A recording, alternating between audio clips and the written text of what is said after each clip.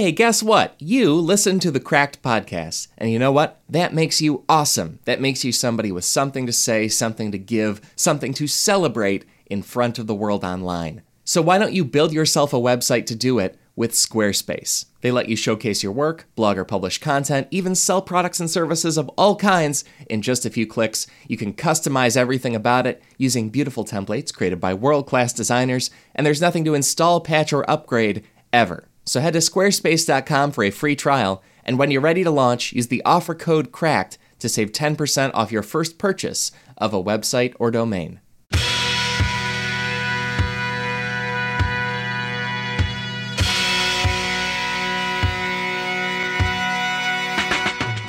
Hey there, folks. Welcome to another episode of the Cracked Podcast, the podcast all about why being alive is more interesting than people think it is. My name is Alex Schmidt, and I'm the head of podcasting here at Cracked. I am also known as Schmitty the Clam, and I am also glad that Coco won Best Animated Feature at the Oscars. Yeah, Pixar's Coco. Do you guys remember the Oscars? Slightly earlier this month? If you missed them, quick recap. They gave a fish rom-com a billion awards. They gave one guy a jet ski. They took my favorite category, Best Animated Short, and handed it to Kobe Bryant, even though he has nothing on the barrier-breaking Michael Jordan Bugs Bunny Toon Squad of the 90s. But I feel strongest about Coco winning Best Animated Feature, because here's what today's podcast is all about. Secretly terrifying plots and characters in movies. It turns out that one reason life is more interesting than we all tend to think it is that all of America can watch a movie full of objectively terrifying plots and characters and canon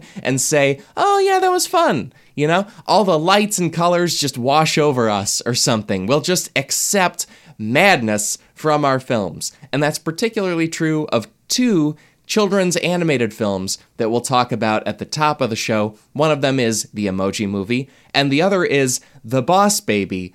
And I don't know if you know this, but The Boss Baby, Oscar nominated this year, lost to Coco, but it almost won an award that would have put a lot more kids in front of the scariest movie I saw this year. We'll talk about why. It's great. Also, so you know where our heads are at when we tape this show before the Oscars happened, so we don't know who won, and we taped it right before the wide release of Black Panther, so only the critics on the panel had seen it. And speaking of our panel, we've got full-on film critics on this show, we've got cracked writers, and I will introduce all of them from the live stage at UCB Sunset momentarily. Please just know how glad I am they're on the show. What a group. So please sit back or sit with your arm around your Shape of Water fishman husband and maybe your other arm cradling your corporate executive boss baby.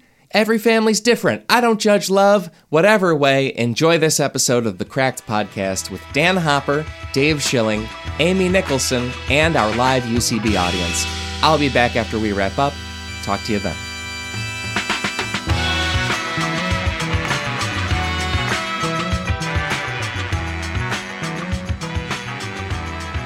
Holy cow, guys, we're doing it. Welcome to the Cracked Podcast Live. Thank you for coming out. My name's Alex Schmidt, and give yourselves a round of applause for being the best. Yes. That proves you're the best.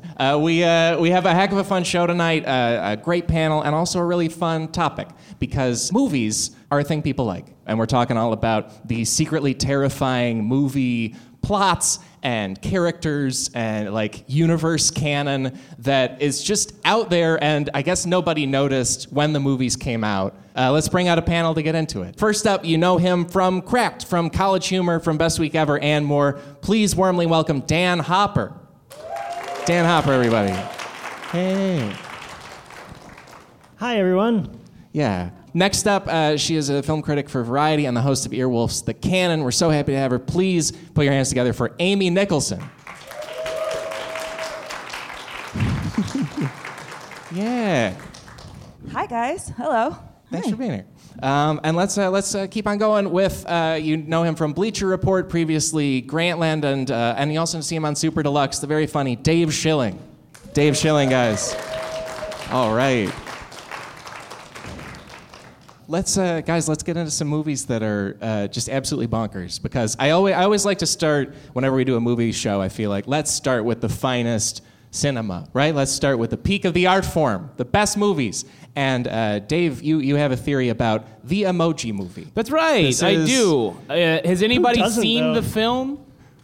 Oh, no. It was a summer blockbuster.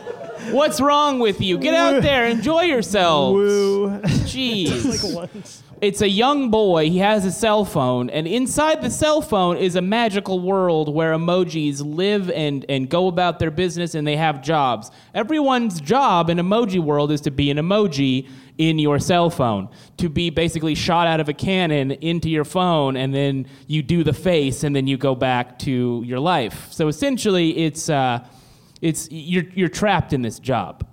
Sort of like all of us are trapped here. And you're trapped with a certain emotion. Like if you are winky face, you are always winky face, and you can't be like wide open face. You can't be happy. You can't be anything. Yeah, there's no freedom. But there's one emoji who is destined to be the meh emoji, I'm not interested in anything emoji. And he decides, I don't want to be meh. I have a lot of emotions to share with the world, and I want to, be myself. I want to be my own emoji. And so he's incapable of doing the emotion that his job is. So he is targeted for deletion from the phone, which essentially means you're being killed. He's going to be executed for not being able to be less excited, which is remarkable to me. There's a very, very stringent issue here, or structure to the world. And so he runs off to try to find a way to change himself so that he can be a better emoji. At the end of the film, the phone is going to be updated or wiped and rebooted. You're going to, what's the factory reset? You're going to factory reset the phone because it's malfunctioning because all of the hijinks are happening inside the phone that you see in the movie. There's actually multiple scenes in this film where they have to play various iPhone games. There's a Candy Crush scene, and if you don't win Candy Crush, you die. This is paid product placement in this movie. It sounds kind of badass, right? It's I don't know I can't tell if you're ripping on it or No, really I'm not being see sarcastic. This is a very good movie. So the phone is going to be wiped, which means the entire world that you've seen, everyone's going to die. The phone does get wiped for about 25 seconds, right? There's a point in the movie where the phone has been reset. So everyone has died in this world. Basically, he's been so bad at having a flat personality that he got his parents killed. He got the girl he has a crush on killed.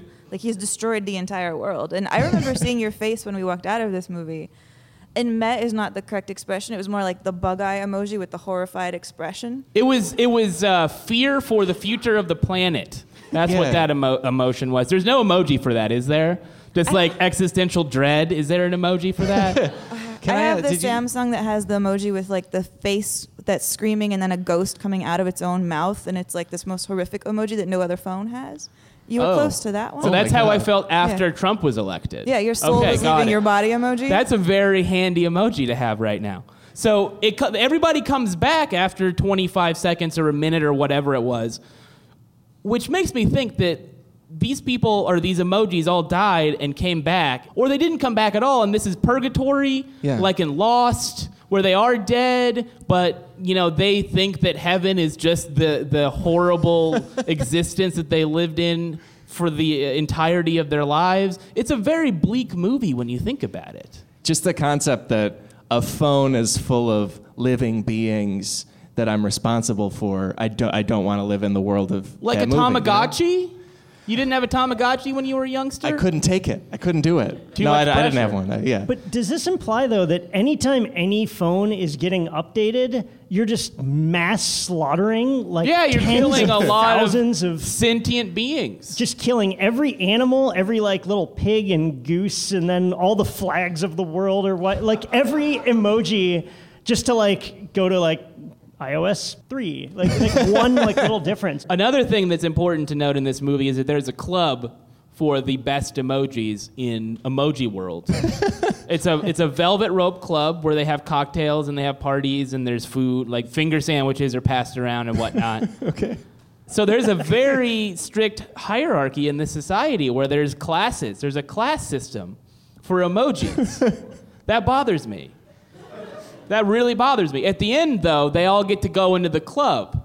So it's like they've broken down the Berlin Wall between the high-class emojis and the proletariat emojis. It's a deep movie, guys. But then they would make the club uncool, though, and then, That's hell! That's hell! But then sunglasses emoji would go to, like, some even cooler club, and then it'd be more exclusive. There's only one club. Oh, okay. Sorry. Hell is a lame club, if you ask me. That's what I think. You're talking about this like this is necessarily a bad thing, but I think the idea that I could walk around and be the god of a small country, I find that tremendous. Like, I feel very powerless in my day-to-day life. And the ability to kill everything in the flags of the world, I mean, there's a flip side where that's kind of awesome. And a lot of people have tried to do that over the history of the planet. So when you're deciding whether or not to delete your Dropbox app because you don't have enough space, remember, that app has a family. Yeah. What do you guys think it's like being an app that's just getting updated to the next one? Like, is it like The Fly, where like you're growing new parts all of a sudden and you don't know like what's going on? It's a Cronenberg film. Yeah. Can you imagine the Cronenberg emoji movie, but it's like not CGI? It's just like weird puppets. Oh man, and they throw up stuff. That'd be cool. I think it's a scene from like every Civil War movie where they're just like sawing limbs. And it's just like, no, and it's just like, now Dropbox is updated. It's just like some horrifying Oh thing. my lord. They're like, this is for your own good. Some doctor with like a cigar kind of thing. Yeah.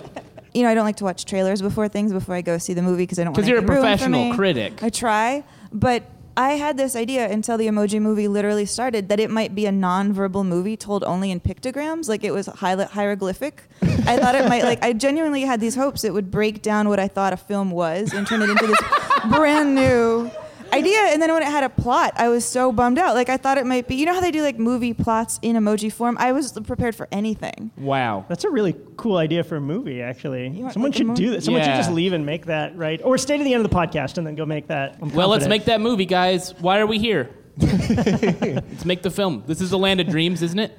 Yeah. I want to talk about a upcoming Oscar-nominated film called The Boss Baby. The Boss Baby is a Oscar-nominated film. We're taking down all the sacred cows tonight. Yeah. I don't care who So- said. I don't care what. Who we're pissing off tonight? Alex, are you bringing this up because I am literally the only fan of The Boss Baby that I know of? Is this like solely to humiliate me and make me admit it in front of people?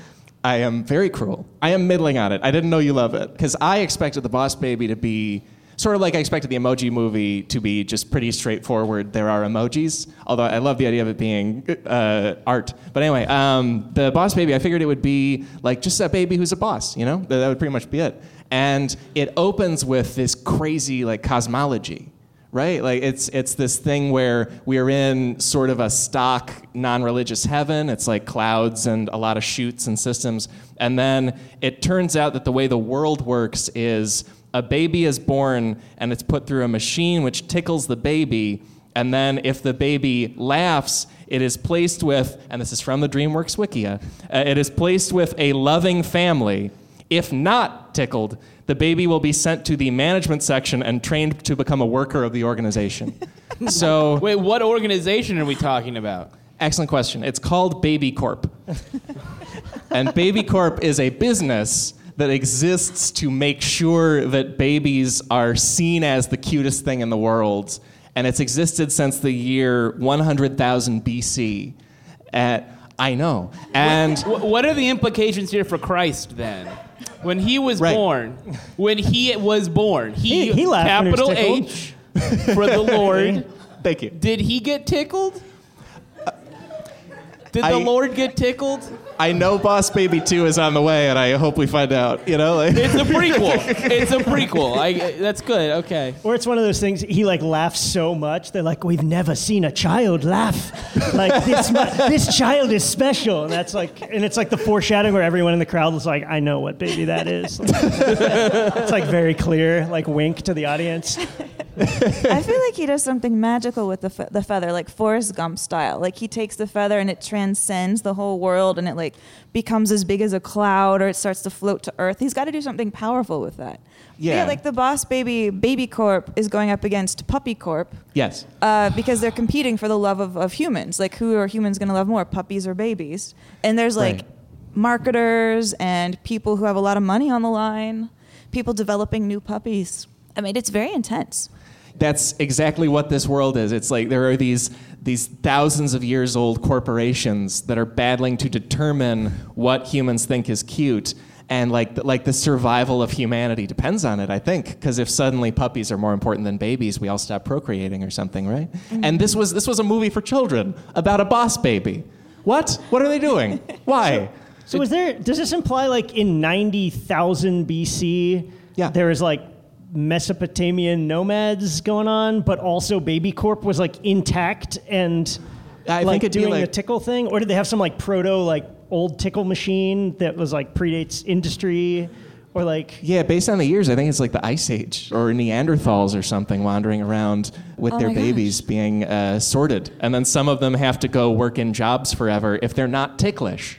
That's how it works. It's crazy. Archaeologists find like pieces of like a clay proto tickle machine from like some really early baby civilization, something like that. This movie sounds awesome. Yeah, and we have more movies to tackle, but also later in the show, and this is one of my favorite things about the live ones. If you have any movies where you say to yourself, "Oh, the plot or the cosmology of this movie is insane," you can tell us about it. We've got a mic over there, and later we'll invite you to bring in movies. So think about that as we go. In the meantime, Dan, you and some other writers did an article for Cracked, 5 movies where everyone ignores the huge actual problem, and you guys picked out Indiana Jones and the whole franchise of that as being, they're very focused on like the treasure hunting, but there's so much other stuff going on. Yeah, well, every Indiana Jones movie reconfirms that all religions are literally true and like magic is happening, and society just keeps on functioning like it's not that big of a deal. Yeah. The first movie, it's like, oh my God, like, the Ark of the Covenant just destroyed all these people. And then the second movie, it's like, all right, like back to, teaching my class. It's a prequel. That's Indiana Jones, The Temple of Doom is a prequel to Raiders of the Lost Ark. Oh, well, the third one's still the same thing. Yes, okay, I will grant you that. There's a line at the beginning of Last Crusade where the guy comes to Indiana Jones and he's like telling him about like they found the diary and like this could lead to the Holy Grail, and Indiana Jones is like, the Arthurian legend? I've heard this bedtime story before. It's like, dude, you just witnessed 2 movies of like magical shit, like destroying people in front of you. And then he's like, that was probably the beginning and end of magic. I'm back to like skeptical archaeologist. Can we reference also Indiana Jones, Young Indiana Jones Chronicles? Because then he's seen everything. He's been through it all. And this guy's like, nah. But you know what? Agent Scully from the X-Files has the same problem. Same thing, You've seen monsters and aliens and weird goblins coming out of toilets and incest, all kinds of things. All kinds of horrors. And you're like, nah, there's no way aliens are real. Yeah, we were inside that plant that made us dream, like, realistically, but, like, I'm pretty sure this new case is not magic. No, there's that's like not season 9 of the possible. X-Files. She's like, it's probably not alien stuff. I don't know. Let's just get to the part where it's the aliens. Like, yeah, can we just get to this the lip aliens. service to be like skeptical? But like also in Indiana Jones, though, in the second one, there's this crazy cult that worships the Kali Ma is the god. I forget the guy's The Thuggee name. cult. The Thuggee cult, who were real, right? That's a real cult. Yeah, they show up in like Gunga Din. He rips someone's heart out, and it's beating in front of them. The guy's still alive. He rips it out with his hands. Then they sacrifice him in this pit of fire, and the heart catches on fire in his hands. So, like, this guy can do magic. He is or the god. He can literally summon the god who can do literal magic. So, like, the cult is, like, correct to be in awe of this, right? Yeah, it's pretty tight. This isn't like some brainwashed, crazy religious, they're like, that's just a rational response to like witnessing an actual miracle. They're like, wow, this God is real and this guy can summon it. Like, why wouldn't we follow this guy? Like, that's just logical, right? Yeah, if anything, they need to do more missionary work. Yeah. You know? Like, nobody knows but them in that little place. Yeah. Maybe a Super Bowl commercial would help. I don't know. Just something to change the narrative. I read an analysis of the trilogy once on a Christian website that said when you put them in the correct order, as you pointed out, like 2, 1, 3, that the Indiana Jones franchise backs up their view of religion and that he progresses from like the quote unquote like tribal, primal, I'm doing a lot of air quotes right now, like religions up through the Judaism, up through Christianity, and then realizes that like the Holy Grail is like the one true thing and that's where he stops. Oh, then aliens, I guess aliens after that, like you get to Christianity crystal-headed and then aliens. Yeah. The next logical step. Yeah. I like that in all these previous movies, and like you said with young Indiana Jones, his entire childhood every week, he has all these encounters with gods, and then in the fourth movie, he's like, aliens, where it's just beings from another world? No way. Like, what? Yeah. That's the most believable thing he's ever dealt with. Well, they're technically interdimensional creatures. They're not from another planet. They're from another dimension. Well, can you imagine that Indiana Jones, who That's like right. is affected by these things, and actually by the time he gets to the fourth Indiana Jones, he just believes in everything at this point, and he does a lot of like yoga, and he believes in crystals, and like literally anything. Like he just believes it all. Like he's got one of those Echo Park bedrooms with like tarot cards everywhere. Like he's just that dude now. No, I think he voted for Nixon. I think he was a big Nixon guy. He's like, yeah, you know what? Our problem is race mixing. That's Indiana Jones. I think he was I don't think he was a liberal fella. I think he was like a straight arrow Republican. Get the high and tight haircut. He's like Hank Hill from King of the Hill or something. Doesn't understand these newfangled kids and their rock music. It would be...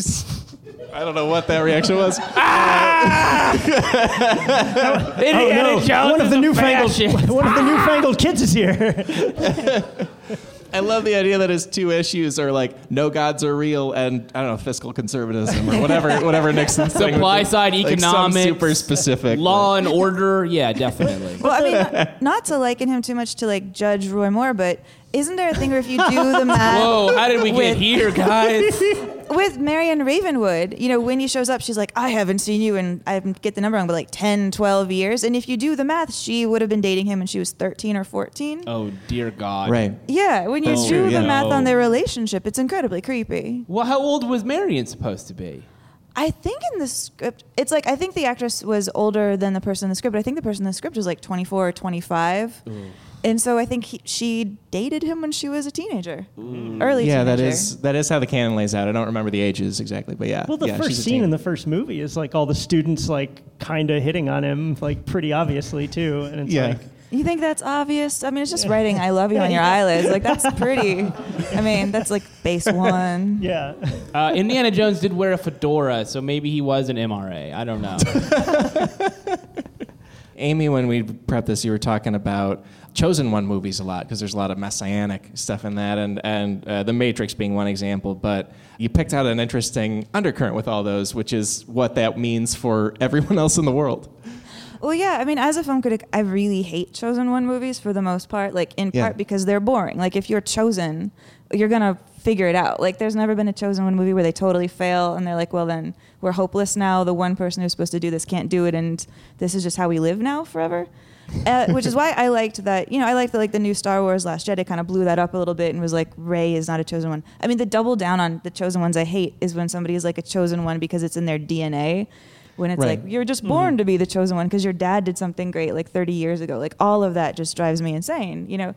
Because mainly it's like depressing to think about what happens if you're just born around them, if you're not anybody special. Like if you're just somebody born into the Matrix world and Neo's been programmed from birth, really, like he was programmed to be able to save everyone, that means you literally can't do anything to help. Like you're just stuck on the sidelines. Like if he doesn't get this right, you have no future, like you have no promise. The idea of being that passive in these worlds really freaks me out. So all Chosen One movies make me so paranoid because there's like this existential hopelessness. I just put myself in the mind of like all the background characters. Like Neo's like storming by and there's just a guy drinking coffee and that guy can do nothing. Like he can't help. He is not born into it, and that's so depressing. But everyone is supposed to identify with the chosen one character, which is kind of weird because we can't, like you said, all be the chosen person in the story. There's not a chosen two even. It's like there's one. But that's what's so terrible about American society is because we all think, oh, no, this is my story, and I need to get mine and fuck everybody else. Right. Not to bring everybody down, but that's not true. Did anybody else like The Last Jedi? Anybody in here? I liked it. Yeah, I loved it. I thought it was great. I thought it was fantastic Yeah. for the Agreed. exact reason that you mentioned, because it tells a different story and it says, okay, sure, she's special, but so is that little kid with the broom. He's special too. We're all special. Yeah, what a lovely sentiment. At Cracked, we at one point were working on like a video series. It was a Star Wars parody, and I think one of the titles that got kicked around was Magic Family, because the whole original series is one Magic Family, and then the entire universe is just like watching them. That's their whole role, is to watch it happen and maybe be on one of many entire planets that get blown up. And that's all they get to do. But otherwise it's like one set of parents and their kids fighting it out with laser swords. And like you say, Last Jedi is awesome because a regular person gets to play too. You know, it's not just them. Yeah. Yeah, like I don't walk out of The Matrix feeling hopeful at all. I mean, I know you're not necessarily supposed to anyways, but I don't walk out of that movie feeling like, oh, I can do anything. And I don't even really feel that way with Wonder Woman or something like that. There's nothing they can do to increase or decrease his chances of saving everything. So it's like, guess we better just, hang out until we get saved or don't. Let's have a rave and have a bunch of sex. Reasonable thing to do. That's true. I mean, I guess pressure's off. Yeah, pressure's totally off. Let's just get real gross and greasy and have sex. Yeah, it's almost like everyone in the world knows that's how the world's built. They're like, well, there is absolutely nothing we can do to change our fates. I guess crazy orgy. Like, I don't know. I think that was kind of the point of the scene. Yeah. That movie's good too. Shit, all these movies are good. Yeah. Amy, you mentioned Wonder Woman as well. I think that one, it doesn't quite have this chosen one thing, but how'd you guys feel about Wonder Woman? Did you guys enjoy it? How'd you like it? I liked it a lot. Yeah. Because I liked it, and also I thought it had a weird in-universe thing where, because toward the end of it, she's been chasing the god Ares this whole time, right? And like Ares is the cause of all wars. And then they tell her that, no, actually it's just the way humans are to each other, and like the world's very complicated and there's lots of shades of gray. And then, no, it was Ares in the end. And like then there's another turn where no, this is a world where random Greek gods cause all wars. And no one knows it's happening in their heads, was bonkers to me. That's an insane universe to build. It's great. Listen, guys, as a cis male ally, I have to say that Wonder Woman was the most important movie of my life. Yes, absolutely. And that I will be handing out DVDs after the film just to prove that I'm on your side, ladies. I got your back. If there's a fire, I'll save you first. Well, I guess as the lady at the table, it's incumbent on me to say that it was okay. I could do the men. What? Do you not love your gender? I mean, some of them, most of us are great. Like, I mean, to me, like the almost the liberating thing about Wonder Woman is that they made a perfectly mediocre superhero movie like all of the other ones. You know, it's like congrats. Like that's almost parody. Like you don't even have to. If we could just when we get to the point where we can admit that Wonder Woman is just okay, like everything else is just okay, I feel like that will be the moment of real triumph. Yeah, the Marvel movies really freak me out too, because if you think about it, it means like every 9 months, they will come out, every 9 months? Yeah. Like something in the galaxy actively wants to kill everybody on Earth for nothing that we ever did, but just they have a grudge against one guy, or there's a rock somewhere. The idea that we're always close to disaster, and it like just comes down to like Tony Stark making a joke and like not screwing it up or whatever, like the idea that the universe hates us that much. You know, it's kind of like how you think about the fact that Mother Nature is actively trying to kill us, I feel like, right now. I feel like she's just trying to shake us off, Yeah, like a wet dog or something, just being like, I'm over these people. Like, that's the universe that the Marvel movies have set up. We are always on the brink of disaster for nothing we did, but these larger than life people around us. Like the first Transformers movie, there's like a real specific, there's like an artifact on Earth that is like related to Shia LaBeouf's character, and like they have to come to Earth to get it. But then there are 4 other movies where it's like, again, humankind depends on another thing on Earth, and 3 of them are Shia LaBeouf related. It's just like everything in the galaxy comes down to Shia LaBeouf like 3 different times, and you're just like, what? Like, there's not like, okay, we've got the Earth thing, and like, but there's something over here. It just he's special. He's a chosen one. Which also, with Transformers specifically, I'm very sick of them blowing up Chicago. I'm from Glen Ellen, Illinois, and Transformers 3 with Shia LaBeouf, Chicago was destroyed. And then Transformers 4, new protagonist, new other stuff, Chicago also destroyed. Yeah. It just, somehow they blew it up, rebuilt it completely, and blew it up again with new alien motherships built by cars. I don't like it.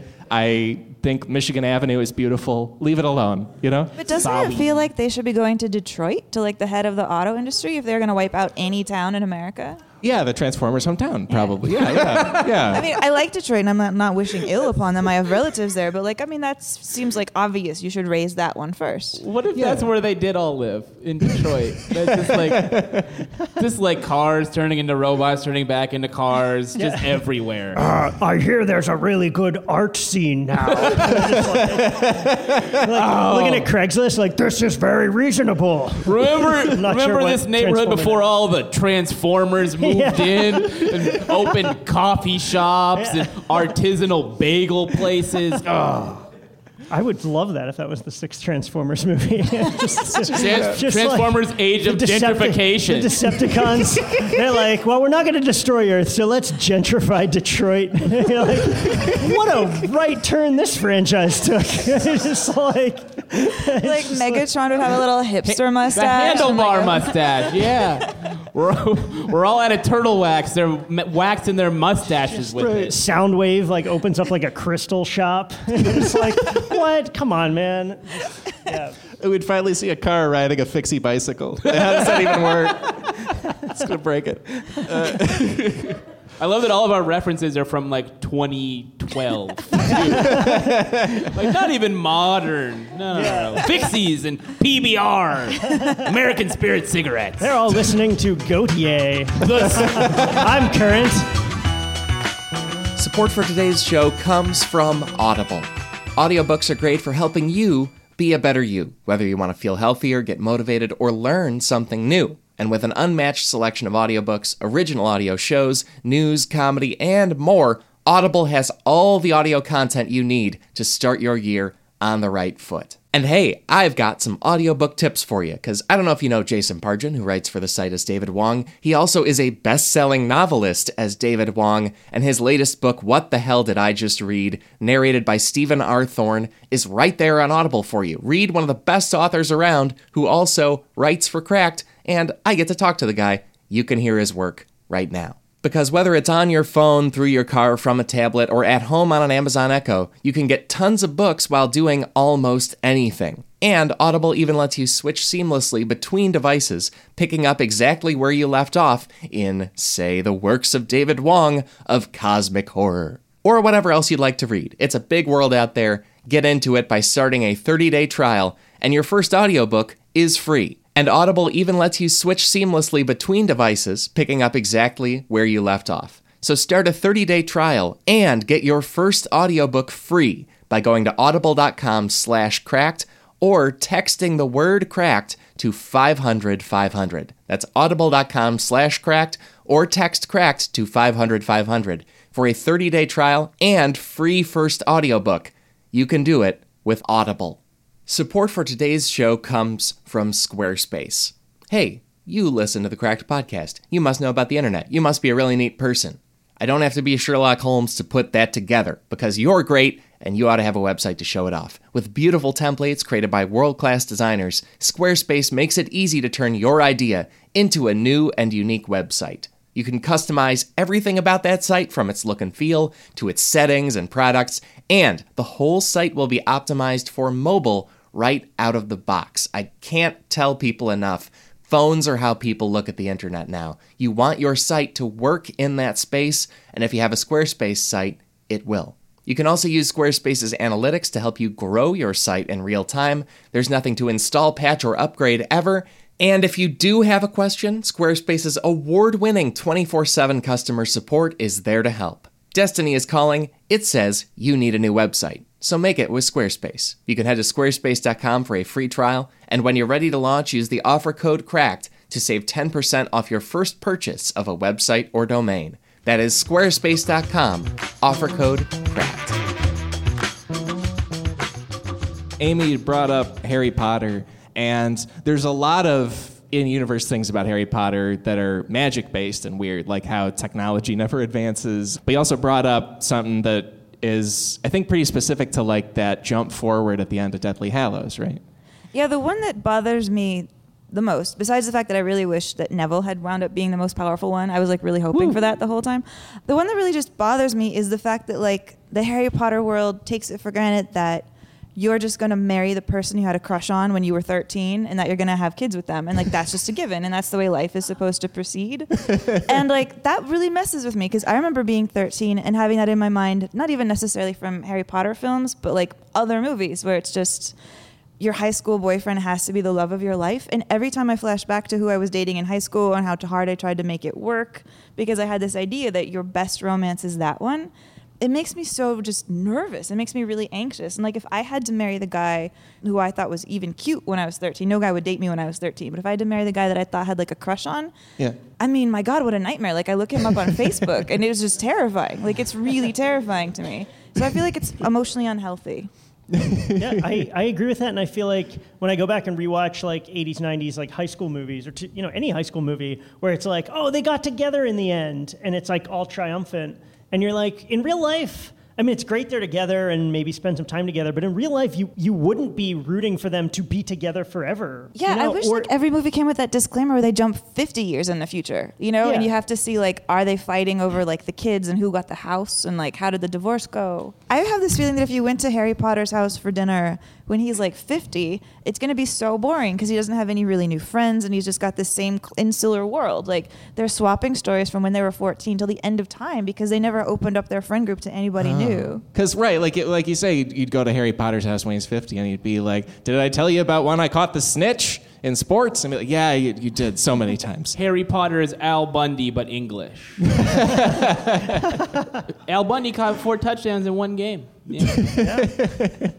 Is Harry Potter like know that he peaked, in his teen years, and he tries to move on, and like an artist or something who like tries another project, and he's like, I have a business now, or like I have a record label or something like that, and it's just like, oh, you want to talk about? It's the 40th anniversary of like the Voldemort fight or something. And Hear he's me like, out. Hear me out. I guess I'll do this to promote like what I'm doing now, but I kind of don't want to talk about this, like one of those kind of things. Let's like, imagine he's tied to it forever. Harry Potter grows up to be Michael Caine in Hannah and Her Sisters. Whoa. And so he's like pining over this woman and has to dump whoever his wife is. Who does he marry at the end of the... Oh, I which think character? Ginny Weasley, right? Okay, Ginny Weasley? sure. So what if he dumps her and is like, I want to get with Barbara Hershey? I feel like there's a really bleak like relationship drama about his midlife crisis is what I'm saying. Yeah, because if he ever broke up with Ginny Weasley, it would break apart his best friendship. It would break apart everything. It would be like a bomb in the middle of his domestic life. Oh my God, this is another great idea for a movie. But then if he doesn't break up with her, it's like this tension that like weighs on their whole situation the whole time, right? I mean, maybe they're happy, but like, I don't know, they probably have... How could they be, really? I mean, can don't anybody know. be happy that How long? can any of us I be don't know. happy? Let's be honest. Because with Potter, at least when there's magical things happening or crazy things happen, like, I'm primed for it, because we're in castles with owls and magic trains, Dan, you picked out Liar, Liar as a movie that it's just about Jim Carrey being a lawyer, right? And then there's the obvious magic of he can't tell lies. But there's also, like, more to it. Yeah. It's the movie everyone's talking about all of the time. It's just, Yes. You can't go anywhere without people saying, there are no problems with the narrative in Liar, Liar, right? I'm just like, just God, this conversation again.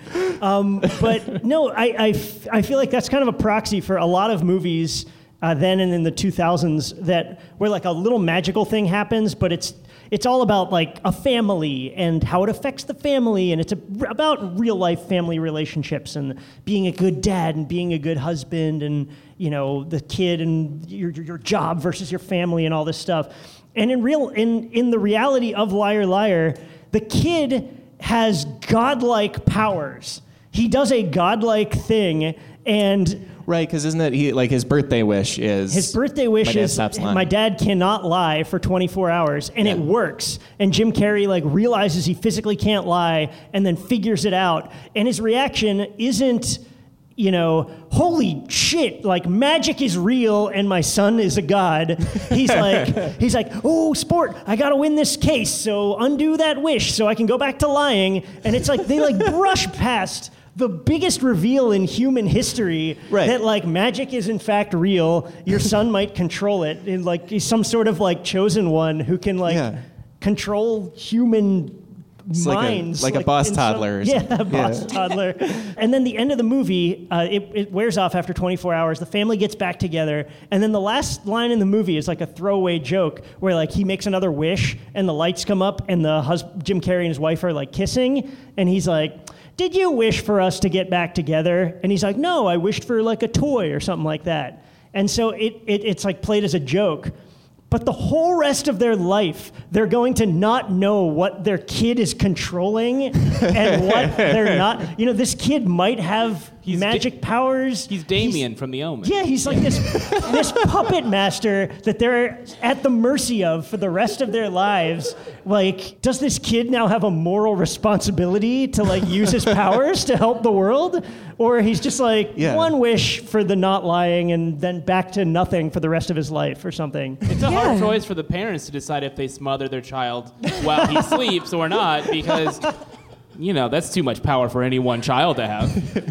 Does he have a moral obligation to try to wish for good in the world to happen now that we know he has this power, or can he just affect his dad, or was this a one-time thing ever and the kid is just the rest of his life going to be what the hell was that? Or the fact that the parents, when he becomes a teenager, teenagers are always wishing their parents would die. He has actual powers where they have to be so nice to him when he grows up. It's kind of nerve-wracking. Also, if he only gets that one wish, what if he grows up and he thinks that was the stupidest wish? When I was 5, I could have wished for anything. I could have wished for bazillions of dollars. I could have wished I'd grow up to be a football player, and I wasted on making my dad become a better person, temporarily. What a waste. Marginally better, for a day. He's not he's still kind of shitty and lies all the time. That's another movie where the dad character meets clears the lowest bar imaginable for being a decent human, and we have to applaud him for it. It's just the wife and her new boyfriend is super nice and loves the kid and everything, and then we're still supposed to root for Jim Carrey because he's able to not be a total piece of shit for 10 minutes at the end of the movie. Yeah, that's such a trope of the potential stepdad who's not the main character being objectively kind of fine, and we're supposed to hate them. We're supposed to be so mad at what they're doing. He does the claw worse than Jim Carrey. So it's fuck you. Yeah. Wait, what's the claw? I don't remember. It's Jim Carrey and the kid have this intimate, he's I got the claw, and they play. Oh, it's a bit. Yeah. And okay, then at the end, the Carrie Elways, who's the guy, is I have the claw, and he's pretty lame at it. And so it's ooh, I hope this guy dies. The movie is just That's what his wish should have been, to kill Carrie Elways. Yeah. I just wish my stepdad would explode. Did you kill your stepdad? It's just all I had no choice. Laughs. I had no choice, Mom. Yeah. He had to go. But it just, are there many movies where the woman in the relationship is held to that low of a standard? It's always this frantic guy who's whoa, and he totally sucks, and then it's he does okay at the end, and we're well done, guy. You're a good dad. You made your son's birthday once after a year of magic. Yeah, I'm trying to think of one. There's Trainwreck, where Amy Schumer does a cheerleading act, and then now she gets to marry a rich doctor. Yeah, that's all she does is she does a dance at the end, and that's true. That absolves her of all of her crimes. Speaking of the high school relationships, that's another one where Are we supposed to be happy for them at the end of Trainwreck? No, because she should have been with John Cena. I mean, like, so clearly. Like, I get really mad at that movie when she breaks up with John Cena, when she's having sex with John Cena, who's fluent in Chinese and is demonstrating it to her, is so cool and strong and tough, and she's like, this isn't working for me. Like, it's terrible. Like, it makes no sense. Like, I mean, Bill Hader is a very lovely person. Here we are in a temple of comedy, and he's an Oklahoman, and I went to school in Oklahoma, and I shouldn't say anything bad about him, but I would date John Cena in a heartbeat. Like, it's the dumbest choice. You know, she's promiscuous, and that's like her lifestyle. Like, and at the end, she's like, I'm going to try this once. And are we supposed to be happy that they got together, or expect that they will just be like together and monogamous for the rest of their lives? And is that good? Like, she did a dance. That's all she needed to do. Yeah. Yeah, and also, I mean, not to like totally rag on Trainwreck the whole time, but what I really hate about that movie is every time she's like having sex with somebody, she just looks really miserable and like she can't wait for it to end. You know, if this is like a woman who's like enjoying sleeping around at the beginning, she's always like, she looks so bored every time. She looks mad that it's happening. Like, it's almost like it's happening to her against her will. Like, she's possessed by a body orc or something, and it's like walking her around and like making her go home with people, and she hates it. I think we should probably dark. stop talking about this movie at UCB because Judd Apatow will come out of a trap door and kill all of us. Another movie is Who Framed Roger Rabbit? Who Framed Roger Rabbit is a movie where, who's seen it? Who knows it? Yeah, people love it. It's a world where we have humans and cartoons coexisting. Oh, amazing. Except the cartoons are, as far as I can tell, functionally immortal. Like, they never die, and they can only be killed if they're dipped in a specific vat of stuff. And that's freaky, right? Like, that means humans... It's like a Terminator movie. Like, humans built Skynet and it destroys us. Like, humans built a far more powerful species in the form of cartoons. Like, they're so strong and able to be, you know, squeezed like cartoon characters and so on. That's the worst thing I could think of happening to That's why we created a ghetto for them to live in. We forced them into Toontown because we couldn't control them. Right, we're District 9ing them. Yes, exactly. Yeah. It's very similar to that. But right, isn't it like it's a prequel to a Terminator movie, except it would be cartoons avenging themselves? It's terrifying. They accidentally unleashed something super powerful on the world. Or I guess in Roger Rabbit, the cartoons just exist. I think they just exist. Like, I don't think humans created them, right? They like... I guess so. Like, they use them in movies, but like they exist on their own. A really terrifying detail that we noticed in a Cracked article, we pointed this out, where they dip like a couple... of the cartoons into this, it's called The Dip, and it like erases them from existence. But then at the end of the movie, Bob Hoskins, who's the Eddie Valiant character, he does this like wacky vaudeville dance that kills the weasels through laughter. It makes them laugh so hard they die. But when the weasels die, they keel over, and like a cartoon angel version of themselves playing a harp goes up to like heaven.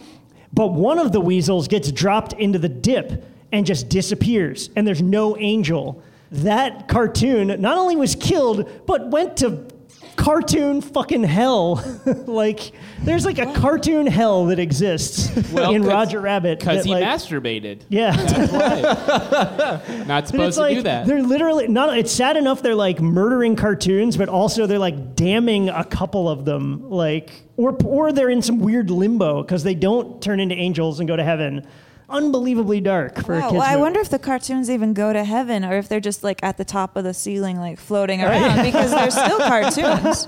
Oh yeah, probably, right? Maybe they don't go anywhere. Maybe they can just keep hanging out as cartoons. Yeah, that's But probably you've got true. me though. like curious now about how they got to exist if there is no grand illustrator, like if nobody illustrated them, or if there was one that we never got to meet, or like maybe there's, if we jump back 100,000 years to the Boss Baby time, there's like cavemen, there's like primitive oxen living around, like wandering around, like cartoon oxen from cave paintings. Yeah, it's like, or like Land Before Time dinosaurs. It's just everything from the distant past. We just have the cartoon version too. Yeah, just like some like proto, like it looks a little like Roger Rabbit, but not quite. He's like a little hairier and like, it's like a good scale of them. I think the cartoons do procreate though, because the rude, vulgar baby is constantly making sex jokes about Jessica Rabbit. Mm-hmm. So I think he must have all his parts and can do his business if necessary. That is, if people haven't seen that movie, I think it's one of the best movies ever made. I really do think it's a great Yeah. movie. Except for how terrifying it is. Yeah, it is terrifying. It's really good. There's a part where there's a little cartoon shoe, and it is the saddest thing in the history of movies. It is the scariest scene I've ever seen in a movie, where they kill this little cartoon shoe, and I don't know why that's in a kid's movie. It's Yeah, awful. because it whimpers before they kill whimpers, it. Like and it he curls up its murders shoe it lip. slowly. and- It's really scary and sad. And it still makes me sad thinking about it. Don't But start crying in front of us, I'm going man. to start crying. You're a grown-up. Yeah. Come on. Get it together. Any true man cries at that scene in Roger Rabbit. I've always believed. Yes. We can. We're getting to the time when, if you guys have any movies you want to throw in or bring up where they have a crazy, crazy canon or plot, or there's a character that nobody noticed is just terrifying. There's a mic over there. You can go ahead and line up and bring it up to us, and we'll talk about it. It'll be a good time. I do want to bring up another movie that, like Roger Rabbit, I think it washed over me as a kid, which is Labyrinth. And Labyrinth has spooky parts to it because, there's a kid kidnapped by goblins and so on. But there's also low-key stuff in the canon of it where it seems like this has been happening forever. Jareth has all these goblins around him that were probably babies at some point. And then Hoggle sees Sarah coming and says he's seen brighter people come through. And then there's a bridge guard who says that the bridge he's guarding has lasted 1,000 years. So I think Jareth has been kidnapping children for like over a millennium. Because I watched the movie and kind of just thought, oh, it's this one baby who's been caught, and maybe there were a couple other babies. It's not clear why he wants babies totally. Well, that's similar to like the Monsters, Inc. thing you were talking about, where like totally off screen, there are families being devastated and like ruined irreparably. Yeah. And people probably blaming each other, and like parents blaming each other and looking for the real killer. And it's like there's all these investigations that go nowhere, or they like pin it on some random guy. And like all of that is just that's just implied in the movie. It's like, Why didn't OJ use this defense? yeah, the goblin That would have been, or defense. Scott Peterson. Yeah, Wow. the goblin defense. Yes. It's in the books. The goblin stole Nicole. That's dark. Need I I'm refer you to sorry. People v. Bowie? It's just like, The guy with the cod piece. It was him. yeah, He's the real killer. yeah. Ever since the Supreme Court upheld the Labyrinth defense, they just keep whipping it out for every case. It's like the Everyone's Twinkie just like, defense, but it's yeah. labyrinth. I love it. I mean, my favorite thing about Labyrinth is just it makes a really strong point about not hoarding things. It's like an anti-hoarder movie because like the witch comes, the one who yeah. like yells at her and she's like, you need to stop holding on to all of your hoarding stuff. You need to like let go of all your toys. Right. And it's like very proto Marie Kondo, very like clean your house. And I love that. Like I really love that. Like it satisfies me in this deep way because clutter freaks me out. Yeah, I find it really calming. Like I could just watch that scene on repeat because I think it's such a good message to tell kids. Do you love the scene in Little Mermaid where he comes and destroys all of her artifacts from like up Yeah, above? she's been saving like a fork for no reason, like Yeah. one bent fork. It's ridiculous. I will say there's few things in movies that are like more pleasant than when they do like a cleaning montage, right? Where it's just like the garbage house and then it's like montage, and then they're like and it's clean and you're just like, thank you. Nothing's Like, better than in Fantasia when all the mops start Yeah. dancing. Because that floor is spotless. It's like the pleasantness of like cleaning your own house without having to do anything, and it's Yeah. real fast. Yeah, Like the Revenge of the Nerds when they Yeah. make their new house, when they Totally. clean it all That's up the and they first one I was paint it thinking and like of. everything Yeah. and they get rid of the trash in the yard. Like it's Yeah. wonderful. Like it's cool when they have parties and stuff and like have jokes and then do horrible things at the end. But yeah, like just to watch that cleaning part on rewind is almost the best part of the film. It ticks some little spot in the back of your brain. You're like, Yeah. You Do guys we are have problems? fucking weird. What? You want to watch people cleaning movies? Just a quick scene, and you see the before and after. It's total garbage, and it's like pristine in like a minute. You know It's what's great. cool in movies? Car chases. What's wrong with you? Philistines. Jeez. I love a good cleaning montage. Jiminy No. Christmas. Get out of here, I like Jeeves. action too. Oh, Just boy. also like cleaning montage. Yeah, what if there's like a fast movie where they're driving the car, but somebody was in the back like picking up all the cigarette butts and the old like water bottles at the same time? So great. They're about to do the chase, and it's like, ooh, we got to get this car cleaned up. Who's with me, guys? And the whole team gets cleaning utensils, and it's They do a car wash, and they vacuum collect it out, donations and then it's sparkling for a at the end. charity. It's great. Yeah. Oh, I boy. would love that. Well, you've got me thinking about how every car scene they drive through a crate of oranges for some reason. Yeah. Every time there's any sort of city driving car scene, it's always the crate of apples or the crate of oranges, some sort of fruit. I would love to see what happens when the poor shopkeepers just clean it up afterwards. I want to watch them pick up all the oranges. I guess that's a really pitiful image, but they keep destroying all these people's livelihoods. Well, and it looks like it takes so much work to put it back together. Yeah. And if they just aimed the car a foot to the left, it wouldn't have happened. And they're mad, and I think they have a right to be heard. Family-owned fruit salesman Yeah. out of business. Exactly. I find those things really callous, and they make me mad at a character, even if I know I'm supposed to be happy. But you got to get the job done sometimes, okay? You got to drive through a crate. Because I think of Indiana Jones and also James Bond movies, they constantly do the destroy crates or carts of fruit thing. I feel like orchard owners really hate those guys. Yeah. It's anybody who owns an orchard, it's okay, here's your tips. These are how to handle the seasons. These are how to plant. Watch out for spies and archaeologists. They're real bad. They're going to wreck your stuff. Their margins are so tight, one crate gets destroyed. It's just no. It's just been farming all summer. Yeah, it's just I think I don't know if that's an usher lined up or someone with a thing they want to pitch. Oh, somebody's here on he the phone. comes. Here he go. comes, somebody's my on the man. Yeah, my name is Hunter. My friends and I were talking about The Truman Show today and would love to hear what you think about the movie. I think the movie does a really good job of tying up a lot of the loose ends. People are protesting outside and they're like, this is crazy. And the outside of the world of the movie, people think it's crazy. But what government would let this crazy shit happen? That's really what I'm curious about. well, I was just going to say, certainly not a government that elected a reality show person as a president. I mean, this is another kind of problematic movie too, where they are, in a way, sexually assaulting Jim Carrey. Right? He is having sex with a wife that he thinks is his wife, and they're totally lying to him. Wow, no consent. You're right. Yeah, they're just like, this is your wife, and he's just like, okay, I guess I'm married. It's completely under false pretenses. He is yeah, they're kind of taking advantage of him in ways that are not really legal. Because if he was religious and wanted to wait for marriage, and he didn't know he wasn't really married. Yeah, there's all kinds of ways in which that is not really. They lie to him so elaborately. It's At the same How time, could I- Truman is very tidy. yeah, So there's that. that's true. I'm Phil. Hey, Phil. Jumping off way back with the Emoji Movie, Yes.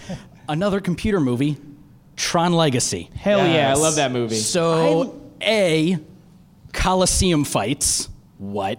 And 2, what's that about getting the girl out of the movie or out of the computer and then going to use her and her DNA to save the entire world?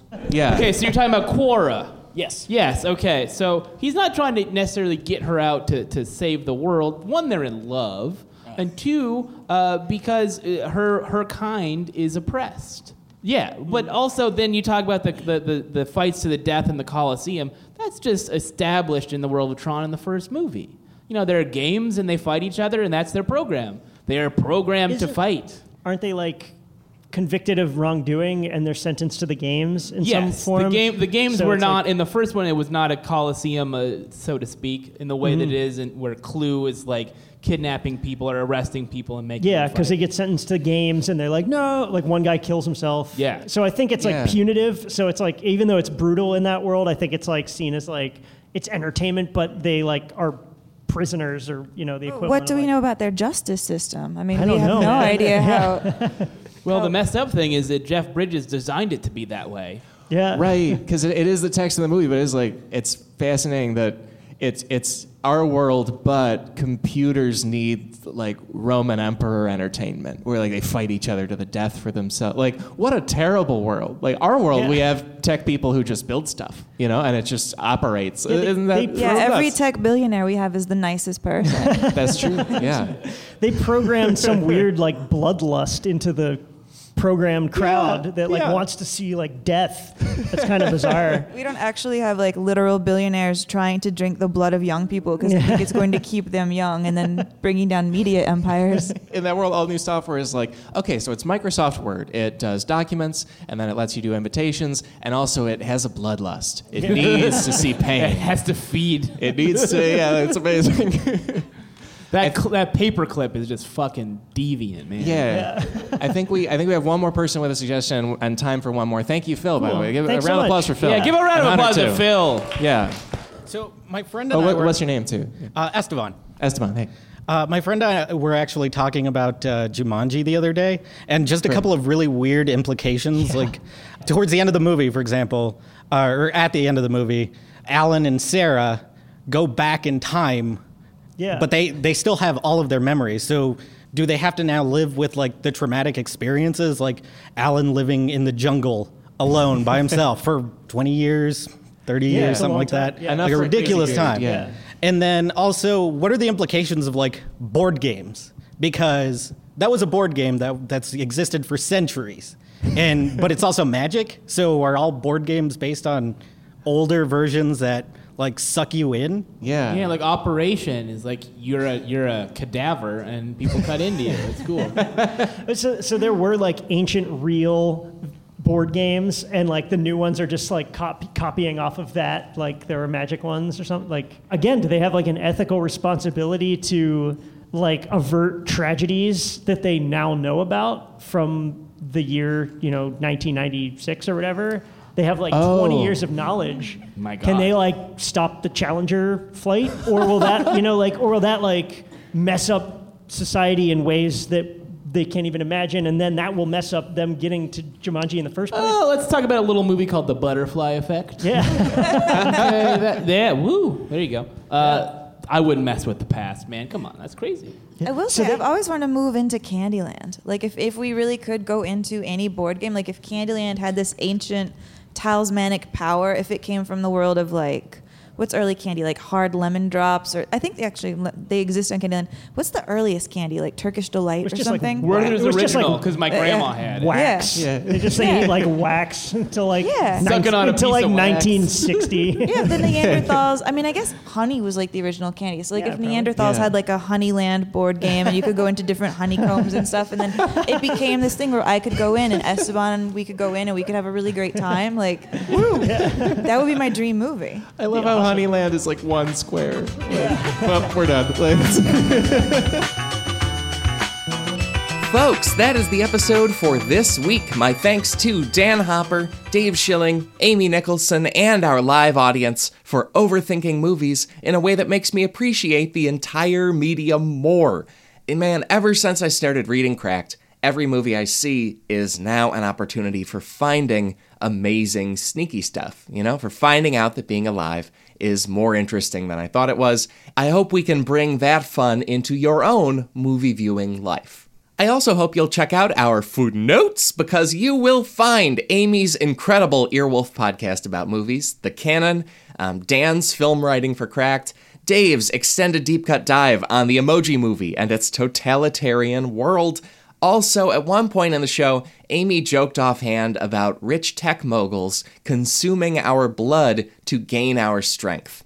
And that was a funny reference to a very real thing. We are footnoting a Vanity Fair story about actual companies giving their tech billionaire customers transfusions of younger people's blood. There's no science that says it helps make them younger or more powerful, and they're spending thousands of dollars to do it anyway. Isn't that neat? Oh, this world. And hey, that live show we just did was fun, right? A lot of good vibes in the room. Well, we got another one for you soon. We are back at UCB Sunset on April 14th with a show about bizarre celebrity origins, because it turns out they're all insane. The origins, not the people. They're fine. Tickets go on sale next week. Mark your calendars in the meantime. And as far as this episode goes, our theme music is Chicago Falcon by the Budos Band. Our episode was engineered by Mary Kelly and edited by Chris Souza.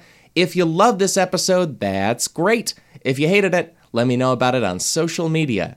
That's right, social media. The place where I'm sure somebody's posting the Boss Baby fanfiction you're looking for. You can find it. You can also find my Twitter account at Alex Schmitty, and I'm on the wider internet at my website, alexschmitty.com. You'll find a newsletter and my show dates and everything else. And I'm happy to say we will be back next week with more Cracked Podcast. So how about that? Talk to you then.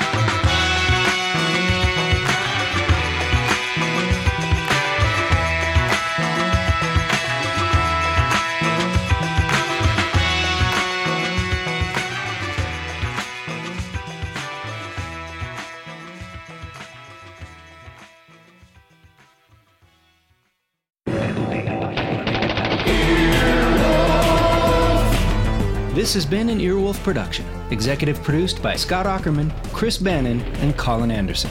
For more information and content, visit earwolf.com.